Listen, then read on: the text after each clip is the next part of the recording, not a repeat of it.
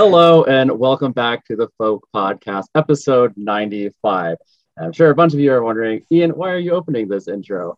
Well, let me explain a little bit. So last night, I had a dream of us recording, and I opened it, so we're going with it. And the topic that I had said dream about, we are also going to talk about, and we're going to focus around folklore creatures from various countries and regions in Northern Europe and North America, and kind of branching out and finding those similarities and differences based off of those regions. We've kind of done this with, various deities and their similarities and stories and whatnot. So yeah, I'm excited about this one. I have 5 tabs open on another computer, ranging from Scandinavian folklore, Irish, Celtic, Slavic, German, and when I did North American stuff, it mainly came up with Native American folklore and mythology. But we are going to kind of go into what would be considered like our standard, like North American, like American folklore as well with some of our things. So I'm excited to kind of get into this because I was reading some of these things and there's a lot of similarities, but the Slavic stuff is just spooky. But I figured we start with the Scandinavian things just to kind of go with that, considering it is Norse for the most part.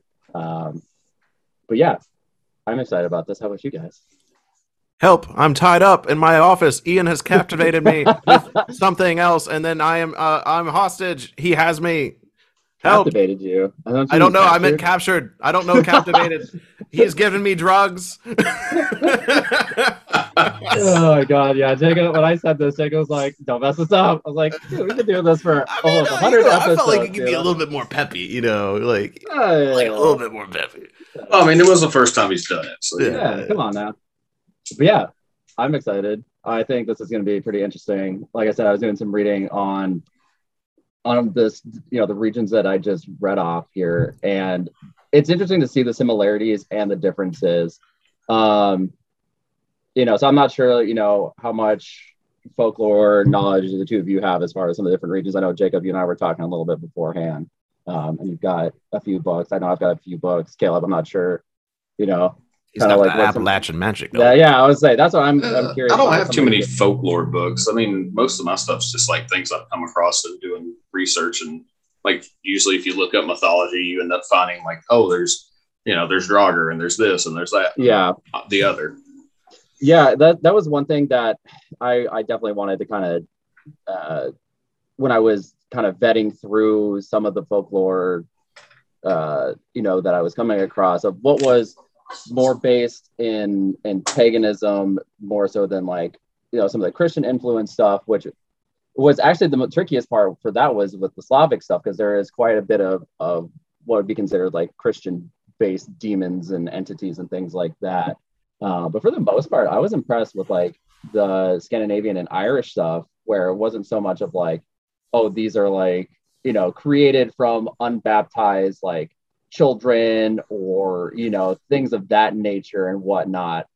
But I mean, just kind of getting into it, like the fact that you mentioned Draugr, that's one of the first things that's on like the list for like Scandinavian things. I mean, and most of us all know what Draugr are. They are undead. Are they zombies? But, I mean, obviously, yeah. For like a lack of better terms, they really are. And one of the first, as soon as I looked up that, I was like, okay, I know Draugr and whatnot. And going into like the Irish folklore, they have essentially their version of Draugr. They're called Fear Gorta or Fear Gortas, Gortas. I'm gonna mispronounce half of this stuff, especially when we get over to like some of the Slavic, German, and the Native American stuff. The Native American stuff, I'm just gonna apologize ahead of time. I tried to pronounce some of this stuff. There's no way. Dude, I'm over here looking at my Russian folklore textbook, and I'm just like, what are these people? Yeah, some of the names, like I said, especially with the Native American folklore, I'm going to Maya Povoshina Inoginia. Yeah, like I'm gonna butcher it, so I'm apologizing ahead of time. But yeah, I mean, yeah, we have the Irish version or the Celtic version of a Draugr, which is a Fear Gorta. It's interesting, kind of like when they're mostly present. And it says here, they're usually seen in times of famine. And I mean, if anybody who has done any sort of research on European history, obviously Ireland had a huge potato famine. So I wonder if that's, that had a huge thing to play into it as far as where they kind of came from. Because I'm sure if you think about it, like how many people would have looked like zombies during that time, like starving and shambling about because you're weak. Right.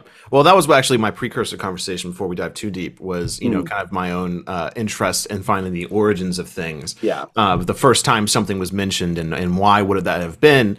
So I think it's always curious because, of course there are folk tales across mythologies that come from pagan in origin. But then there's other ones that are just fairy tales that are just fun tales because at the end of the day, people have always wanted to be creative. I mean, we have people that write fiction now.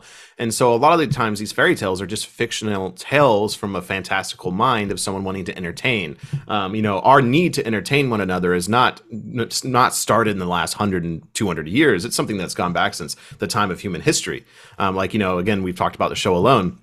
The basic needs of survival, of course, are water, food, and shelter, and then warmth. But one of the most important ones, which is why a lot of people leave the show and lose, is entertainment. They get bored. They miss their families. They just sit in their house the entire time and they don't know what to do with themselves. Typically, the people that win that show are the ones that find something to do to entertain themselves. So our need for entertainment is something that has existed since we as a species has existed. And fairy tales and telling stories, whether they're based in mythology or based in religion or not, has been something that's been around, as long as we have. And so it can be really hard to look at folk tales and find which ones are religious based and were taken from Christianity, or saying like, Christians were like, oh, this was a folk tale from the pagan days. We're going to change it to match, the Jesus image. And so we can still talk about it. Or is it something that was created from thin air, Yeah, I think an interesting thing, and I've noticed this kind of as I was doing, the reading on a lot of these and kind of picking out the difference between what I feel like came from a more pagan perspective, more so than a Abrahamic perspective. And for like example, I mean, like just talking about like these two similar, undead zombie-like creatures, with Draugr and the Grota. With Draugr, I mean, obviously they were mostly malicious in their intent of like you stumble upon them, they're going to basically kill you. Interesting enough, with like the Irish Grota, they basically walk around and they ask if you encounter them, they don't necessarily just want to murder your face right then and there. Like they'll ask you for like food, and if you give the creature like a Grota food, you basically, it says you'll be blessed with prosperity and fortune.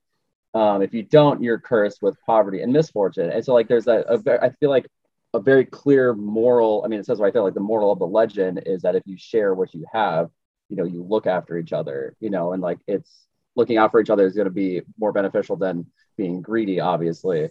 And so I feel like when it's coming from, again, this is my personal opinion, coming from a more pagan perspective, I feel like there's a lot more of a distinct moral story behind it of, not necessarily what's right or wrong, but of like actions and consequences compared to, I feel like with some of the more Christian influenced folk tales, it's like basically if you do bad things are going to happen to you. If you do good, then maybe good things will happen to you, or you'll just feel more at peace with yourself. They fit with the overall image of what it was to be a Christian. Yeah. So it is kind of interesting to kind of start to pick apart, some of these origins and kind of figure out where they roughly came from. There was one. There was one that I came across in the last few years because after my wife had kids, she went through I'm almost saying the wrong thing. So postpartum depression. Yeah. And so one of the articles I came up with, I found whenever I was looking through all that, so just trying to understand it better, was that it's thought that is possibly the where the idea of changelings came from in like the Irish, Scottish folklore. I don't know if the things like that existed in other areas like Germany and I'm pretty Slavic sure regions and stuff. Every region has a story of some form of baby bad thing. I think that's actually Yeah. a pretty common thing. Yeah. And I mean, I think that is true, or maybe something to deal with miscarriages, because I remember from my studies in Russian folk tales from like the 17 and 1800s while in college, like they were really weird about like women on their periods, like really weird. So I can only imagine how they would be with women that have miscarriages. They were also weird about women who were pregnant. Like, they were really big on separating women who were pregnant. They were really big on, if women were having a menstrual cycle, they would actually like separate them. And this is also something we've seen, through various societies. I remember reading it about tribes in Africa, like, certain tribes in Africa, if women was on her period, they had to be separated from the tribes because they could like taint the energy or something like that. And so, what happens when the energy gets tainted? Maybe there's a creature that's involved or something like that. So, it's folklore. Oh my gosh, that's a big subject. Exactly. And that's why I have 5 tabs open, and it's just a small aspect of of folklore in general.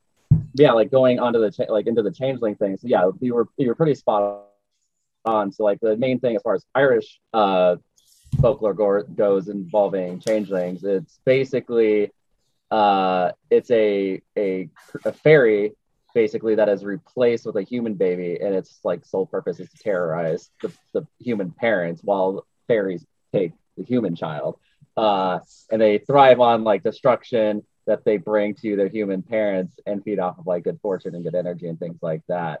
It says that like on this site that I'm on, it doesn't say that they're really certain on exactly where the story originates from, but it says that it was most likely, or many think that it may have been used to help like explain why you have some babies that are more fussy or difficult as infants to deal with, compared to some children that are like very easygoing and very like calm and whatnot. Like myself in particular, I was a nightmare child. I was colicky. I was crying all the time. So Well, that hasn't changed. Oh, whatever.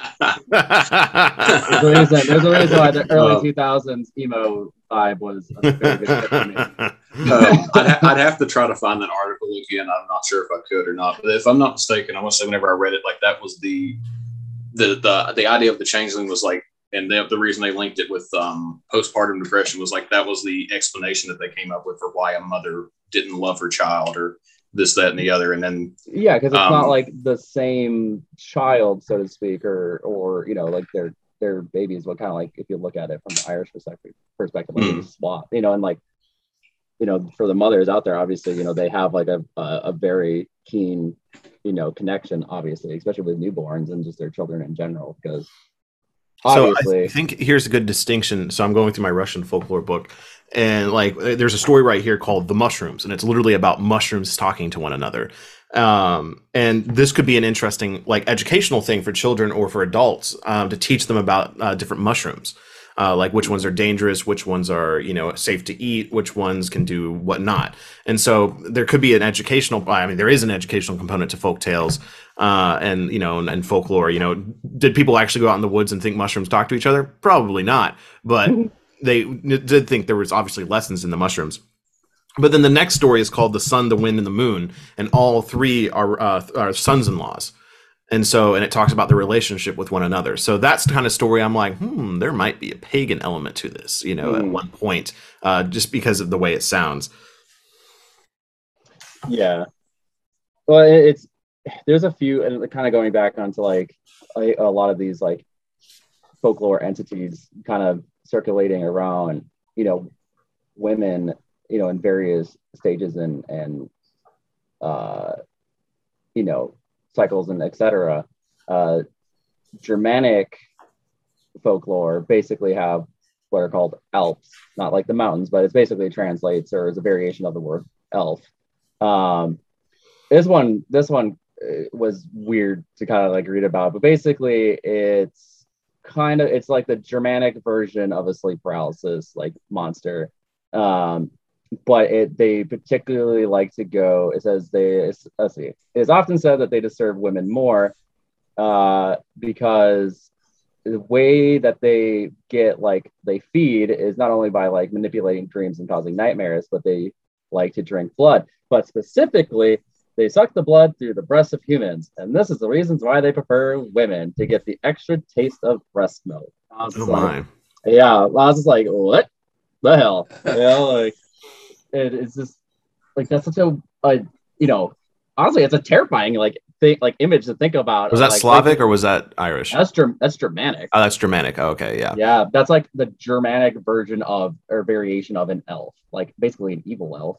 Well, I remember a friend in college. She was telling me her family was German, and she was telling me about this. Like, I don't remember if it was an elf. I think it was, and it was literally an elf that would go around and cutting like kids' fingers off if they stole something. Well, what the hell? Let me see. I mean, let's see if I can find if that's on this list. Maybe not. Like my extent of like German stuff is like back whenever I was learning it, and I remember all the information that our teacher threw at us about like the Krampus and how that's such literally a big thing. I was just looking at good old Krampus here. You know, and I obviously like a recurring theme. I feel like with a lot of folklore and some of these monsters, you know, or creatures, entities, whatever, usually are, I feel like, parents' ploys in some regards. I feel like as at least what they were turned into of making their children behave, because obviously. Found it. Here we go. Go ahead, Caleb. Sorry, I just remembered this one thing. I don't remember where I heard it from. I can't remember if I was talking to somebody or what, but it was an idea that came about of like where the idea of the banshee came from. Mm-hmm. And that screaming, like the screaming of a woman that's like out in the distance, like how it was this thing that would come get them if they got out of their bed or they didn't take, like if they pulled the covers off their head or whatever. Apparently it was like their parents like having sex in the other room or in the same room or whatever. Oh my God. That's amazing. I don't remember exactly where I heard it. Don't leave your bed. It's a terrifying spectral woman that's screaming that's going to eat you. Really, parents doing the nasty. So the thing I just like, so it's a kobold is the one that will cut your fingers off, and they come in various forms, and it comes from Germany, and there are also goblins, hobgoblins, and sprites, and sometimes household spirits. So they're kind of like this overarching thing, and there's good and bad ones. So there's like the household spirits that are good, and then there's the ones that are, you know, mischievous and bad. Right. And interestingly enough, even right here on Wikipedia, it talks about how like it's theorized that these come directly from pagan origins of the idea of house spirits. Because even up to the 13th century, even after conversion, people were still carving effigies of hobgoblins or kobolds and placing them in their homes to, like, you know, appease their household spirits. So yeah, that's really interesting. You know, that, you know, right here, it's like boom, pagan origin. Yeah, and I mean, like looking at, you know, going across like these different areas and regions, you know, with a lot of their mythology is there's definitely a overarching idea or concept of basically like little people or elves. Like literally in the Scandinavian, Irish, Slavic, the Germanic and Native American stuff, there is at least one or two various types of basically elves or like little people that are house spirits, or, you know, and there's obviously there's a good and a bad. Slavic stuff I didn't really find too much of just an overarching good, because the Slavic stuff is just really dark and just spooky and messed up in some regards. Hence, I mean, anybody who's played like The Witcher or has watched the Witcher series, most of that, if not, well, honestly, I think all of it is primarily based off of Slavic folklore and monsters anyways. Because if you read through some of the stuff, like you'll come across it, familiar names like Kikimora and Leshies and et cetera. Obviously, they put their own twist on it, but you know, that's roughly where it comes from. That stuff is just dark and spooky. I mean, I've obviously with with like the Scandinavian, you know, little peoples and elves. I mean, we have a couple different ones that I have on here. I mean, obviously you have like just the elves, and they have what's called, we have dwarves. Here we go. They're called like, let's see if I can pronounce this right. The Nessie or Nisi, Nisse. There's a couple different spellings. If it's in Swedish, it's Tomte. Basically, what I feel like is where Santa's elves kind of got their origin, or like their Christian origin from, because they're basically associated with winter and winter holidays. I think they might be connected to like the Yule lads as well, or at least that's probably where they come from for those who know what the Yule lads are. Friendly little elves or goblins that have generally portrayed as short, white bearded gift bearers who wear bright colored conical hats, often red ones. Like that's basically describing Santa. Right. Yeah. So. Oh yeah, I mean, a lot of the mythologies and folktales that existed in the past have been, boiled down to what we still talk about today. I mean, that's something I figured we could talk about as well. Is even in America somehow survives some amount of folktales and even mythical creatures such as Santa, such as the elves, the flying reindeer, the Easter bunny. Yeah. Even something as modern as like the leprechauns of St. Patrick's Day and stuff like that. And that's and obviously like a leprechaun of St. Patrick's Day, it's just like, oh ha ha, it's kind of funny. But again, that probably goes back to these kobolds, and the idea of little sprites and and little elves. That's something we see across cultures. And many people that listen to this podcast are going to know way more about the European, but like you said, that exists even into North America. But typically they take on a much different image as they reach into, North American mythology, definitely South American, and definitely African. Yeah, exactly. And yeah, just even with neighbors, like it's so interesting and kind of entertaining to me to look at how, for the most part, most of these, house spirits wise, at least, are relatively, nice. And they can be mischievous, but if you go to like again the Slavic stuff, it's such a different vibe. So kind of like the equivalent to the Slavic house spirit. It's called a domovoi or domovic. There's a couple different names for it. It's a house spirit known in all Slavic countries. And the image just kind of cracks me up too, because I was like, if I ever saw something like this, I would freak out. But it's like a middle-aged man with a fur cloak. He usually, he can transform into like a dog, cat, cow. Often lives in like the corner close to a hearth or an attic or in a garden. So like a little hairy gnome dude, basically, that like hides in like these little specific parts of your house or your property. That's very similar to how kobolds are described in Germany. I mean, obviously very, very close by. Yeah. Yeah, exactly. Yeah. They're neighboring regions for the most part. But it's funny because it says, they are, for the most part friendly, but they can be very dangerous if you actually see them, because if you see them and you don't bring them basically a tribute of bread or wheat, they literally just abandon your house. And then when they leave, the effect of them leaving, it causes sickness for both the people living in the house and like the cattle. Basically, you just get sick and start dying off of like disease. So it's just like you have this little hairy man that lives in like a corner of your house. It's like if you don't bring him bread, if you see him, like he's just gonna leave and your whole family's gonna die of like the plague, or your cattle. And it's just like, why? Like, is the website you're on Mythos fandom? Yes, actually. Yeah, because I just pulled up this website and I saw like right away that what you're just talking about there. Yeah. It's one thing I did notice too is like Slavic stuff has from what I've seen, has a way bigger list too. Like there's 44 things and entities on like the Slavic stuff, which is more than what I've really come across. For some of these other. I'm trying to think. Even like Caleb, you were there when Keenan was telling us about the wide-eyed people or the blue-eyed people. The moon-eyed people. Moon-eyed people. That's right. Is that a Native American thing? Yeah, it was a thing that, if I'm not mistaken, he was saying that it was from the Cherokee, and at the time it was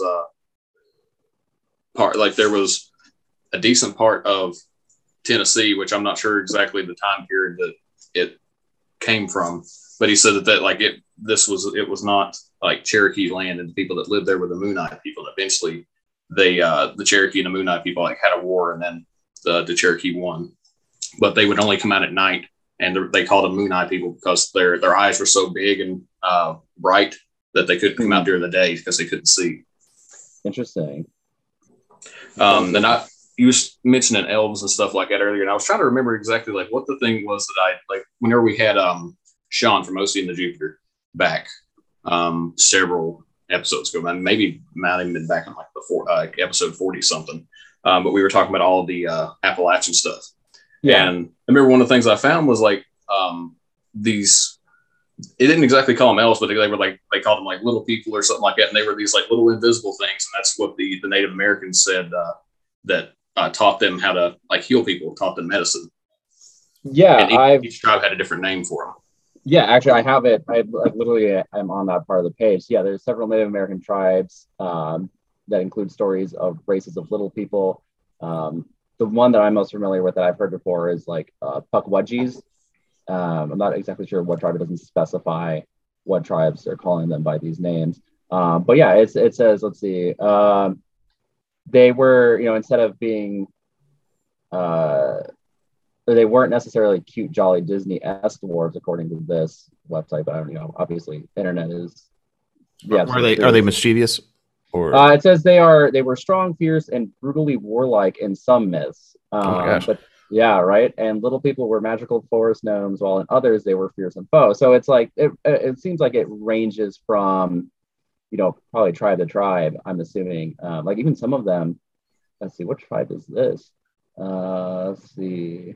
He doesn't say what tribe, but it says like the region here near the Pedro Mountains near Wyoming. The tribes in that region, basically the translation from the name, which I'm not even going to try to pronounce, roughly translates to people eaters, which is, it says the dwarves, these little people, or these dwarves, would kidnap and devour children, kill livestock, animals, and attack adult warriors with ease.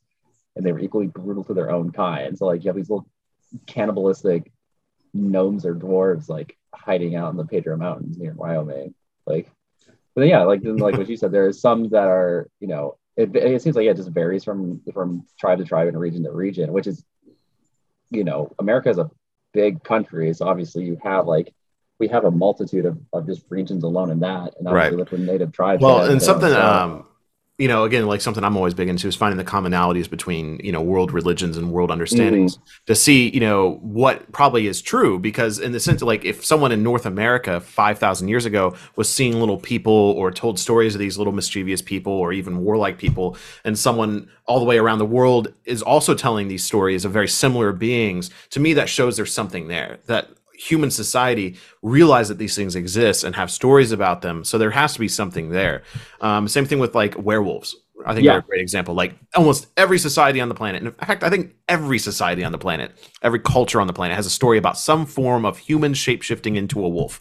Whether that's on the spectrum of really, really evil or, a little bit more like controlled personally, basically the werewolf versus the lichen almost, it's kind of up to the society, because obviously the Native American perspective is very bad.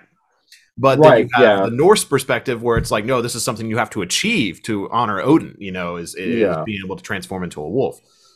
Right, exactly. Yeah, like I thought it was a pretty common thing. And then there's like the Irish version of it, which is just called the Werewolves of Ossuary. Yeah, I saw it here in the Slavic list as well. Mentioned them. Yeah, so they were. Let me see if they're. Yeah, so that's more of like even like the Norse. It actually sounds very much like Eidnar, just the Celtic version of it. They were called upon to help old Irish kings to help in battle.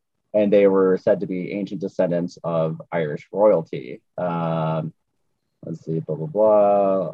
Originated from the tribal people who would live in the wild in ancient Ireland.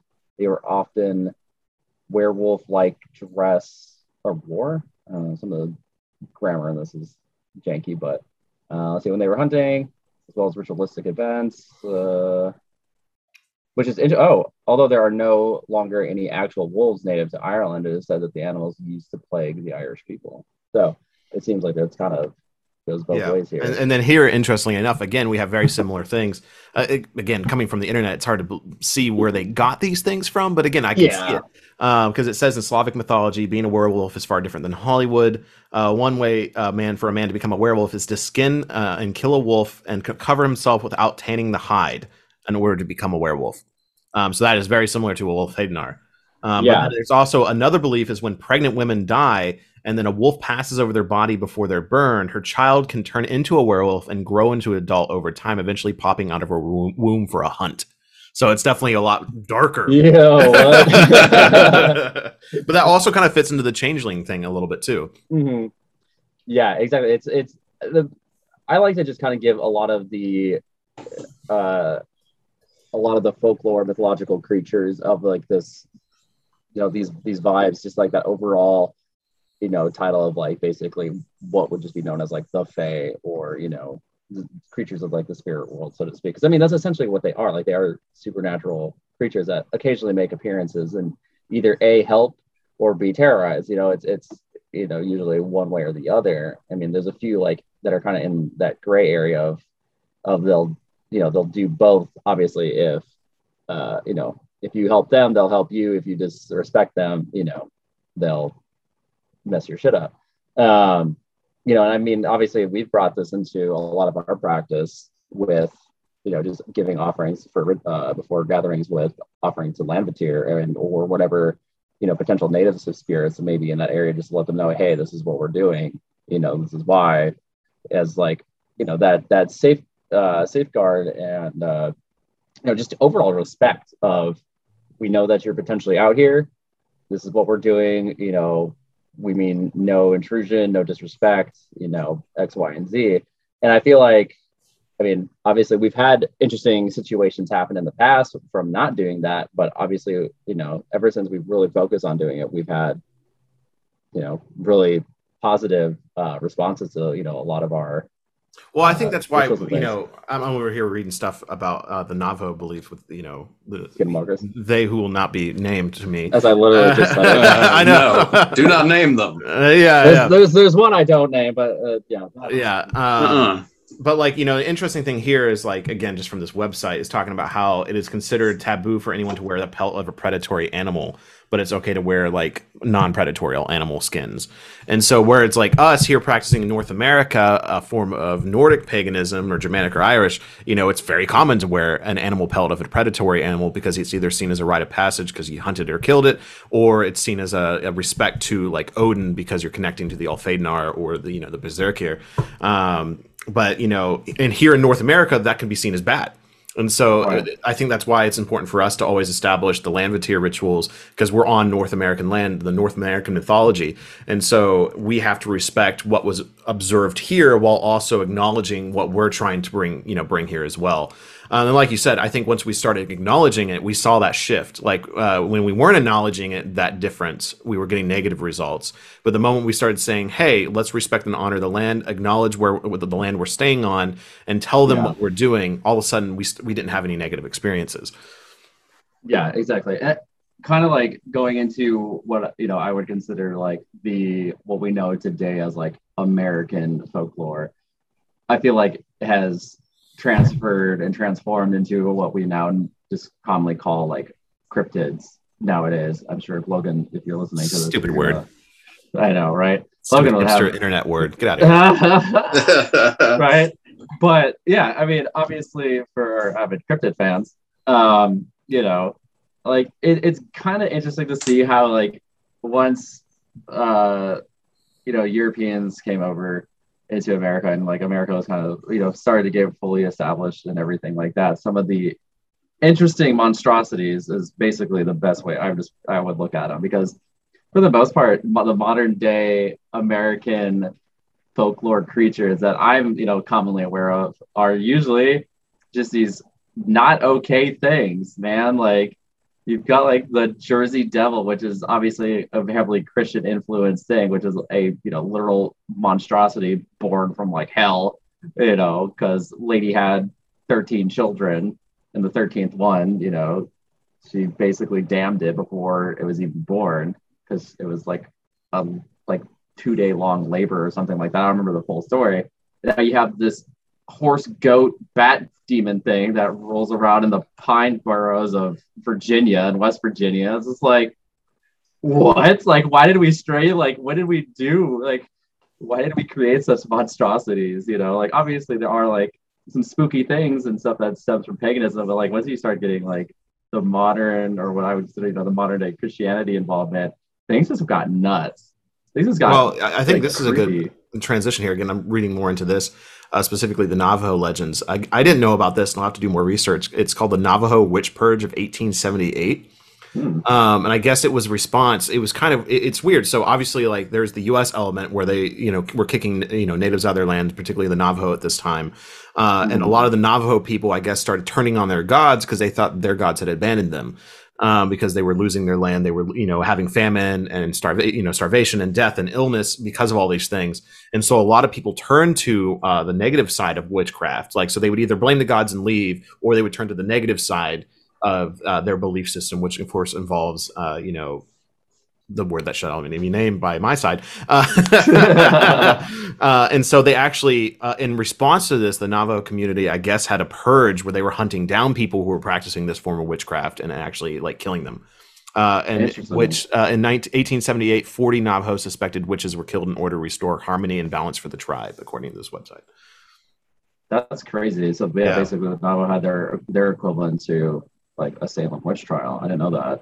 But I mean, it makes sense though. Like, when, I guess, in a way, like, once you, something that catastrophic happens to like your people, no matter where you're at, like, obviously, if you're very, faith-based peoples and have, a wide range of like good and bad entities and things that you can potentially summon, like, obviously people are going to become desperate enough to start dabbling in darker things. I mean, it's a very, age-old tale of, I tried doing things the good way, now I'm gonna, sell my soul to Satan, kind of thing, right? Lack of better description. But I mean, I was talking about this, the bar I've been working at. I was talking about this with someone the other night, and I was just like, because we were talking about, like, the shootings that are happening more and more now. It seems like, even in not just necessarily mass shootings, but just like small occurrences. They were talking about, like, literally a bar they were just at, someone got shot.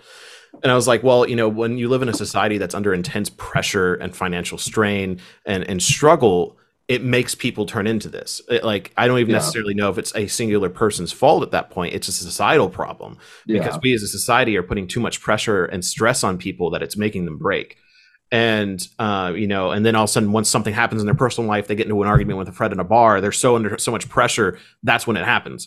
And I think the same thing can be said for a lot of these folk tales. The darker folk tales is, we've gone through these waves of really hard times throughout any society. And when these really hard times happen, you get bad things that happen, and then folk tales that come from those bad things as well. Right. Yeah. I mean, they have, like, that's why the Slavic regions, are all depressing, because nothing but bad things have happened to the Slavic region. It's a harsh place to live, man. Like, even like outside of like the Ukraine war literally happening right now, but before then they were ruled by the goddamn Mongols for like 300 years. It is. I mean, it does make sense. Like, you have such a, I mean, it also makes sense on why there's so many too. Like I said, like, that list had 44 things, and like, I went through maybe 15, and dude, like, basically none of them were good, nice, Scandinavian or like Icelandic, like elves. Like, Iceland literally has laws, like government-based laws, that protect various areas of Iceland where they can and cannot develop or build unless they legitimately give an offering or ask the elves for permission. Like, this is real stuff. Like, you can easily look it up. It is, so there's still stuff that is practiced, obviously, today, at a cultural level. So, like, and then you go over to the Slavic stuff, and it's just like, no, we'll eat your children. All the elves. They will suck the blood out of your teats. It's just like, what? Like, dude, it's so interesting to like look at it and to see the different regions. Like, and I wanted to, like, as I was pulling up all these different things, like, I started getting obviously recommendations of like Egyptian stuff in Africa and things like that. But I wanted to keep it, more North America and Northern Europe. But like, and I always like, again, like talking about this Navajo stuff, I want to go back and cross-reference this. I want to look at other sources about this, this witch purging that happened and make sure it actually happened. I'm not just reading it on one website. Right. And that's something I recommend to everyone. Folk tales are fun, read them at surface level, but if you want to dive deeper, make sure you cross-reference because, anything can be put on the internet. And again, the Skinwalker thing damn it, I said it. But I was actually going to say the Ulfedenar thing, that little internet thing talking about Slavic people putting on the skins of untanned hides. Okay, where did you get that from? Or did you just say, well, it's close enough to the Ulfedenar that they just made that conclusion? So that's just one of the things you always have to check for is where did they... guys, I'm finding a lot of the times people are just like making some broad generalizations and saying it's fact and no one's questioning it. And I think that's just something that's been happening for a while when it comes to folklore and mythology. And then once you find the source of the information, someone's like, well, I think this is how it happened. And then we've just accepted it as fact. Right. Exactly. Yeah. And that's why, I agree with that. There's some stuff that I've read and everything that I feel like has come from, but good sources that aren't the internet necessarily, and stuff that I've known, since I was a kid, like involving like read books, trolls. kids. Yeah, read books. Like a good like difference, in some of the mythologies or like folklore of creatures is like trolls. Trolls in Scandinavian culture and like folklore are relatively, they're nice. Like they're basically the equivalent of like your house spirit, like helpful house spirit. Where are you finding this from? So let's see here. I don't believe so. Pretty sure troll is still considered a bad thing. Not really. I mean, that's the whole reason there's troll crosses, to stop them. It depends. They obviously are tricksters and things like that. But I mean, I don't know. Maybe it's a more says the guy who worships Fenrir. Listen. I don't know. I feel like they're not that bad. They just kill people and steal babies. Okay, well, besides the baby stealing thing, they can be helpful to humans. I don't know. I think there's a weird transition of like where they were really bad and then like they became kind of like okay, like later down the line. Because I mean, obviously, like you go to most houses from anybody and vampires in the 1600s were basically seen as these decrepit old zombies sucking your blood, but now they're sexy. So society changes doesn't make it right. That's fair. Oh man. Imagine going back in time to like the 1600s to a Slavic family and being like, oh yeah, these are vampires now, and you show them like Twilight and they're like, what? They would just stab a stake into your chest. Right. They're like, well, you're probably a vampire then. Right? You're down. You must die. No, you watch, what is that, the show What We Do in the Shadows, like the original one, like they like show literally like the Nosferatu's vampire from like the 1900s, and even back then it was like this like evil looking thing, and now they're sexy. One Norwegian specific or like Scandinavian specific creature that I've been actually doing some digging on and reading on a bit, mainly because I think it came and I saw it in a dream, which is why I started looking into it. Like I did some research. It's called the Huldra in Norwegian. It is basically a feminine mythical being who is renowned for her grace and beauty. She dwells into mines, caves, near deep forests, and is said to lure men into endless labyrinths or of underground tunnels. Can lure them into forests where they'll become lost, stealing their mortal souls.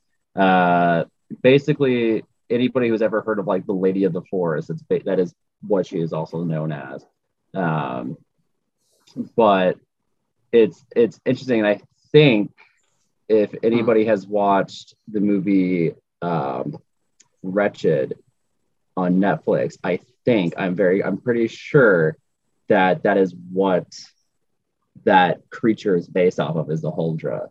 But they can they can lose their beautiful physical appearance if they are convinced to marry a mortal in a church. Obviously that is where like some of the Christian influence comes from, but they've been around for a lot longer than that, basically known as like the living spirit of the forest. And it was interesting because I had a really spooky past dream of being in a forest. Actually, Jacob, you were in it. I remember it a little bit more. Yeah. Listen, we talk a lot. We see each other a lot. You end up in my dreams every now and then. It's weird. Anyways, Let's not talk about it. Let's move on.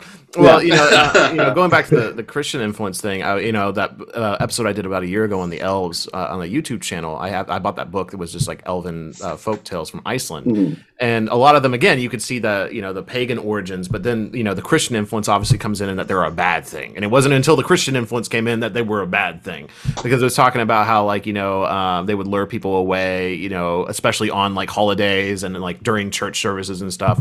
And then I'm pretty sure there was one about like elves trying to convince this woman to come out to basically have a pagan ritual. Like they were like, hey, let's go have a bonfire. Let's dance. Let's have a good time. Like, woo. And then the moment she did, like every one of her family members die, Yeah. It is pretty interesting too, how like going back to like the Huldra, how still prevalent that is. So a friend of mine is in Norway right now, and they sent me they were walking down a trail in a forest, and there was literal like information of like the Huldra like posted on trees and stuff, like talking about it and talking about her and everything like that. And I was just like, that's super spooky. Like, that it's again, it's one of those things, like it's obviously still very prevalent of, hey, be cautious when walking in the woods, because you never know what, if there's some beautiful woman hanging out near a creek that doesn't look like she really belongs, and like is just like, where did you come from kind of thing, don't go near it. She's probably gonna eat your soul, or try to eat you. As I was just thumbing through this the Grimm's fairy tales. So like Snow White comes from the Grimm's fairy tales, and I think we're moving as a society, we're moving away from the origins of like majority of our like Disney shows, or a lot of them are Germanic tales from literally Grimm's fairy tales. Like Snow White is a great example. Like the Seven Dwarves. Literally from that, it's like, oh, people are just like, oh, look at these little fantastical creatures. But no, like at one point, the Germanic people actually believed in little fantastical creatures that lived in the woods and lived in houses and things like that. So I feel like as society, they've just become imprinted it into like, oh, that's just a fairy tale. But things like, Sleeping Beauty, I almost guarantee you that origin of, seven dwarves being involved is definitely pagan in origin. Yeah. Oh yeah, no, 100%. Dude. Like, I feel like, well, and it's funny when you look into the actual, Germanic fairy tales, like the Grimm fairy tales, and compare them to the Disney movies that they're allegedly based off of. Dude, they're completely different. Some of those are so jacked up. Like, I remember it being fun, like whenever I first learned about the Grimm brothers book, and just going back and looking at like how the things were, especially like Cinderella, because like that's like, exactly at the end, like her sisters like. They end up cutting off pieces of their foot to stick it in that shoe, and then dude, it's so. I can't remember if the sisters or the mother ends up getting their eyes eaten out by like her little bird friends. I think something like that. I think it was the stepmother. I think the wicked stepmother gets her like eyes eaten by the rats, like that she's friends with, like little rodents that she's friends with. Well, even here, like Snow White's stepmother literally has to put on fiery slippers and dance until she dies, and that's how the story ends. Yeah, like, what? I don't remember that in the Disney movies. Yeah, they got a kidify it. Right. But something that I got to thinking, and I was trying to find more information, because I used to be really big into like, cryptids and stuff like that whenever I was younger, specifically like Bigfoot and Loch Ness and all that. But I remember at one point finding things that was like, I was trying to like go back and like see like where like the idea of it originally came from, and I found that it was connected to like the Native Americans, but I cannot remember all of the stuff it had to do. I want to say that there was I'm trying to get my words now, because I'm trying to think from all the other the conversation I was just listening to. But I want to say that there was something that I came across, and it was that some of the Native people reported that you could come across them in the woods, and that you would only see them if they wanted you to see them. So in a way, like it was a, kind of like how we know it as with spirits, is like it's a matter of of your perception of if you're able to connect with that spirit, and then it's been turned into what we know nowadays as like the big hairy man out in the woods. Found it. So I was like, I remember reading something on that with like the Native American list that I came across, and it is, this is what it's calling it. So again, it doesn't really specify what tribe it called this, but Bakwas, a hairy wild man that lived in the forest. Unlike Sasquatch, however, the Bakwas was a ghostly creature that passed back and forth between the human world and the ghostly world. If Abakwas came upon a human who was lost in the woods, it would offer the person some food. But it wasn't normal food. It was basically what they call ghost food. If the human ate it, he or she would be transformed into a Bakwa as well. So yeah, I think that might be along a similar line where it was basically like these things weren't necessarily just like always present. They kind of would shift and fade in and out of, our world and their world, so to speak. Again, I am generalizing here because I don't know exactly what sort you're talking, particularly. Yeah. I mean, again, but it like does sound very similar. All this to me comes from the Icelandic stories of the elves as well, because the elves literally, you couldn't see them unless they let you see them, and they would literally have to spit into your eye for you to be able to see them. Right.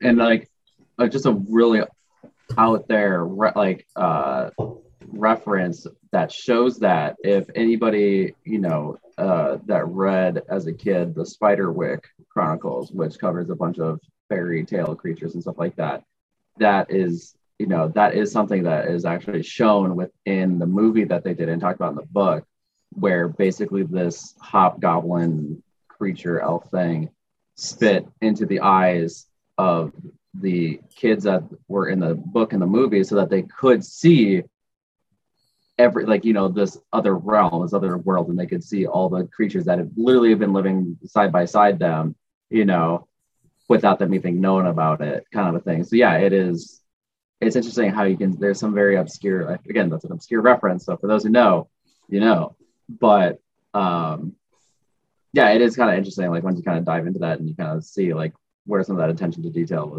came from, for like was used in modern medium, etc. But yeah, I don't know how I feel about having elves spit in my eyes. I don't even like it when my dogs. I don't even like it when my dogs lick my face and I get slobber in my, on my face necessarily. So like, no, I'm honestly searching more about this Navajo witch purge of 1878. It's wild. Yeah. It looks like there was a book written about it, and that book is super expensive now. And like for the most part, there's not a lot of information about it.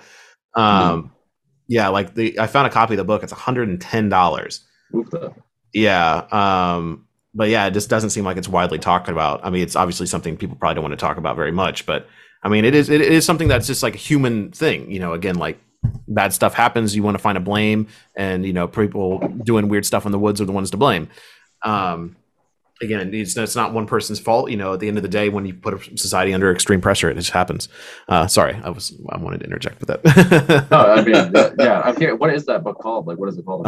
It's literally called The Witch Purge of 1878 Navajo Oral History and Monograph Series. Interesting. Yeah, I mean, it does make sense. Like, if you do look at, like you said, certain periods of time where, like, purges like that were done. I mean, obviously, like Salem witch trials, America was not even a thing yet. It was still really colonies, and they were, having a rough time at it. So who to blame? But the weird crone ladies that lived out in the woods by themselves, doing who knows what, whether they, were actual witches or most of the, I feel like oh my God, this book is only 35 pages long. What? Really? Yeah, for $110. Like, I'm almost tempted now, just to like, almost like as an archaeologist perspective, like I need to preserve this book. Yeah, like I need to like put it in a case somewhere, because I doubt there's many copies of this out there. No. Holy smokes, that's ridiculous. I want to try to find a digital copy now, because that's insane. Like. That's the other thing with like researching into paganism and stuff is like, and mythologies. Once you hit a certain point, you find out that we actually don't know that much, and it's just because interest is just not there, and so the money's not been there to do research or and record history and whatnot. Same thing with like Nehalinia. Nehalinia to me is one of the most interesting goddesses I've ever researched, but there's hardly anything else, anything out there about her. It's like, oh no, we just have a fuck ton of shrines to her in this back room over here that we found buried in the ocean. Oh no, big deal. No one's really that interested, so that's it. Yeah, moving on. All right. Yeah, that's I feel like I personally feel like a lot of those stuff needs to be, preserved, obviously, and like. And understood, understood the good and the bad. Yeah, yeah. Like I for one will definitely, when I ever have kids, like I'm definitely gonna tell them some of the spooky things. This is, do the age-old parent thing of, hey, don't go out, don't leave your room at night, otherwise, a banshee's gonna come get your ass, or like, kelpies are gonna, eat you if you go out near a river by yourself. Mainly just don't go out there because you get drowned. Yeah, a weird rotting mer horse creature isn't gonna necessarily snatch your ass up and drown you, but like it's scary, and I bet you it was pretty effective. So I definitely see myself using that. In closing here, when you start wrapping it up, I was going to see, did you guys have any folk tales or stories told to you as a child that, you look back now and you're like, oh, wow, that's, like a cultural thing, that's, something that you tell your children to either teach them a lesson or teach them about, creatures in the woods or things like that? I mean, most of the stuff around where I grew up was all primarily like Native American based things. So nothing that I can really think of like originally. I mean, even though like it's a heavily like Scandinavian population here, I mean, like elves and trolls are I would say the only real thing that was ever brought up around here. There's literally an area near where I live called Trollwood.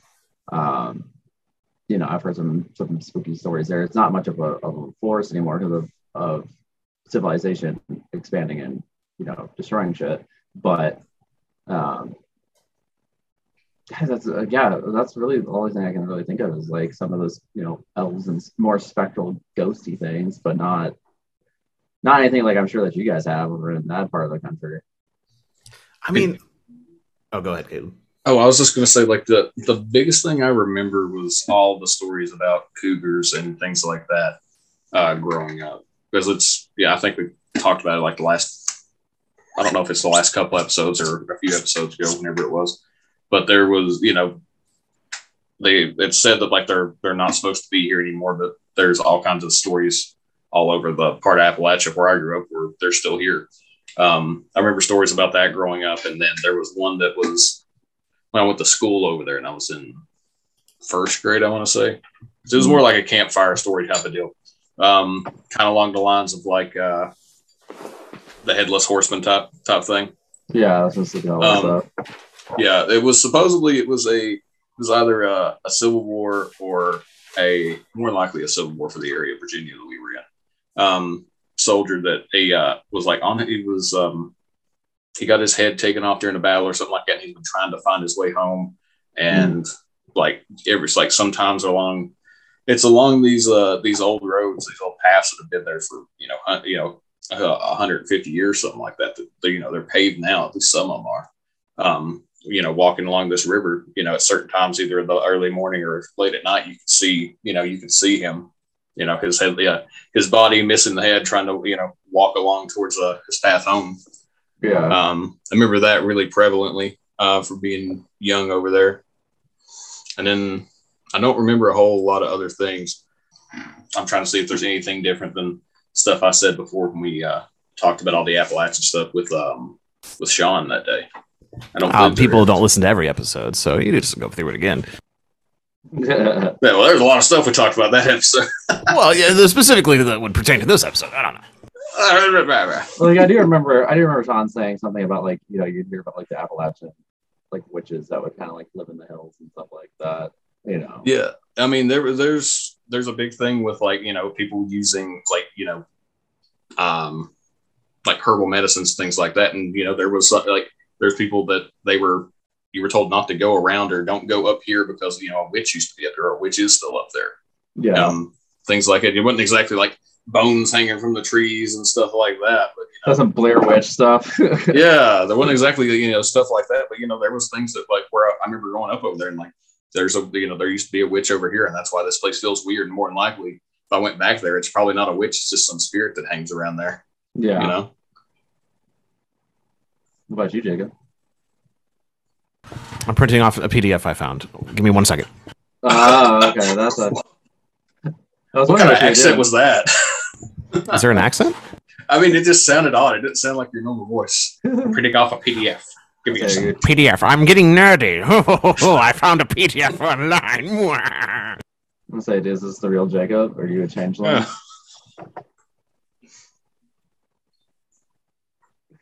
Now he's just vibing. Yeah, that's the real Jago. Yep.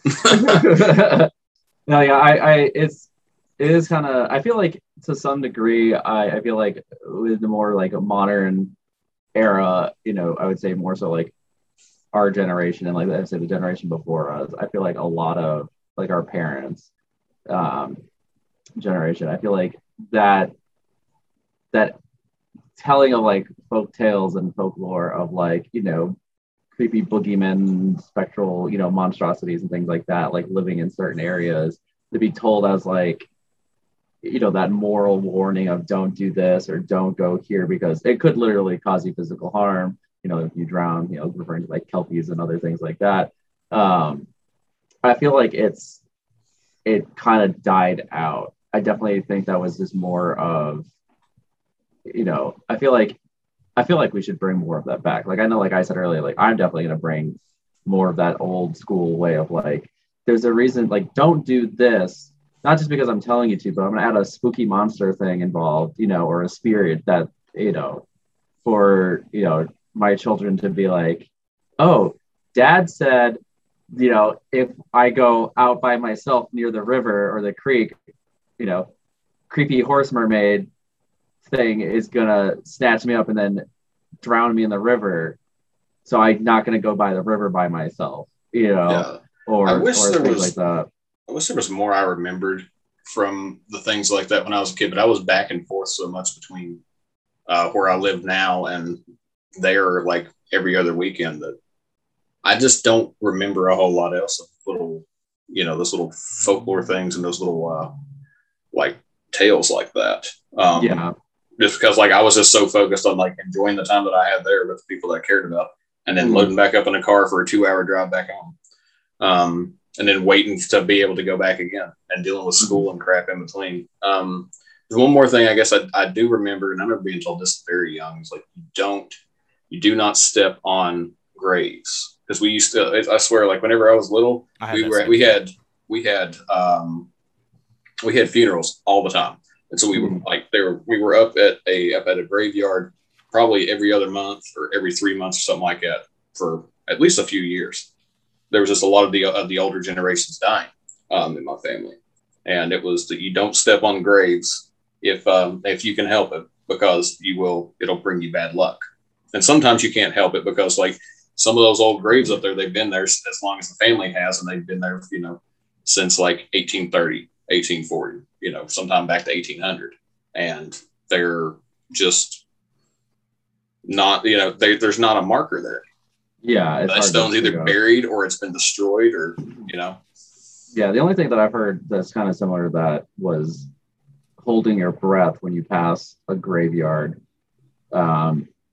because you could. It's hold your breath and like lift your feet up so that your feet aren't necessarily. So like if you're driving by a graveyard or whatever, you basically would hold your breath and lift your feet up off like the floor of the ground, so like your feet are elevated so that you don't potentially have something latch onto you as you pass the graveyard.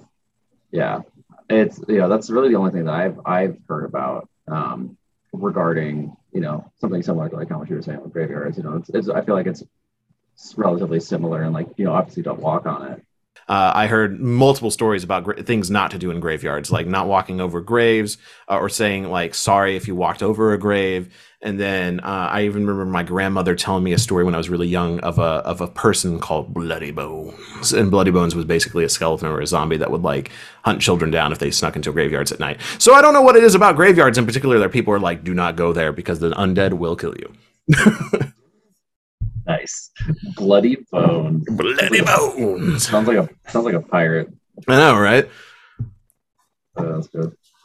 Well, on the topic of Bloody Bones, Ian, since you opened the episode, it's time to close out the episode. So I didn't practice. You do it too. Closing. I didn't practice closing. I want to be Big Chief. I want to start the episode, but I don't want to close out the episode. Listen, Big Chief is scary. Listen, in my dream, I only opened the episode. We'll get to it. What? All right, fine. I'll do my best. I'm not going to copy yours because I don't know what you always do. But anyways, yeah, thank you everybody for listening. I hope you guys found this as interesting as I think we did. I definitely am going to do a lot more research into it. And yeah, moral of the story, don't always take a lot of this stuff especially on the internet for what it is. Do your cross referencing, like Jacob said. You know, and I'm curious to see what kind of things that everybody else has heard as a child growing up, folklore and things like that. I don't know, Jacob, do your plug. I don't know what your plug is. Oh, it's so easy, Jacob. I've been doing the podcast for 94 episodes. I usually blank you out. I don't need no practice, Jacob. No. I usually blank you out at this point in the episode when you buzz us. Anyways, thank you everyone for joining us for the Folk Podcast, episode 95. We hope you enjoyed the conversation around folklore and fairy tales around the world. It's a really fascinating subject, and as Ian already said, just make sure you do your research and make sure you double check everything if you really want to start diving deep. That's why I print off PDFs like this, because I want to learn more. And sometimes you got to dive deep into finding this information if you want to get even deeper into it. But with that, thank you all so very much. And until the hall, Skull. Skull. Oh, look at that. Wasn't that so much better and smoother, audience?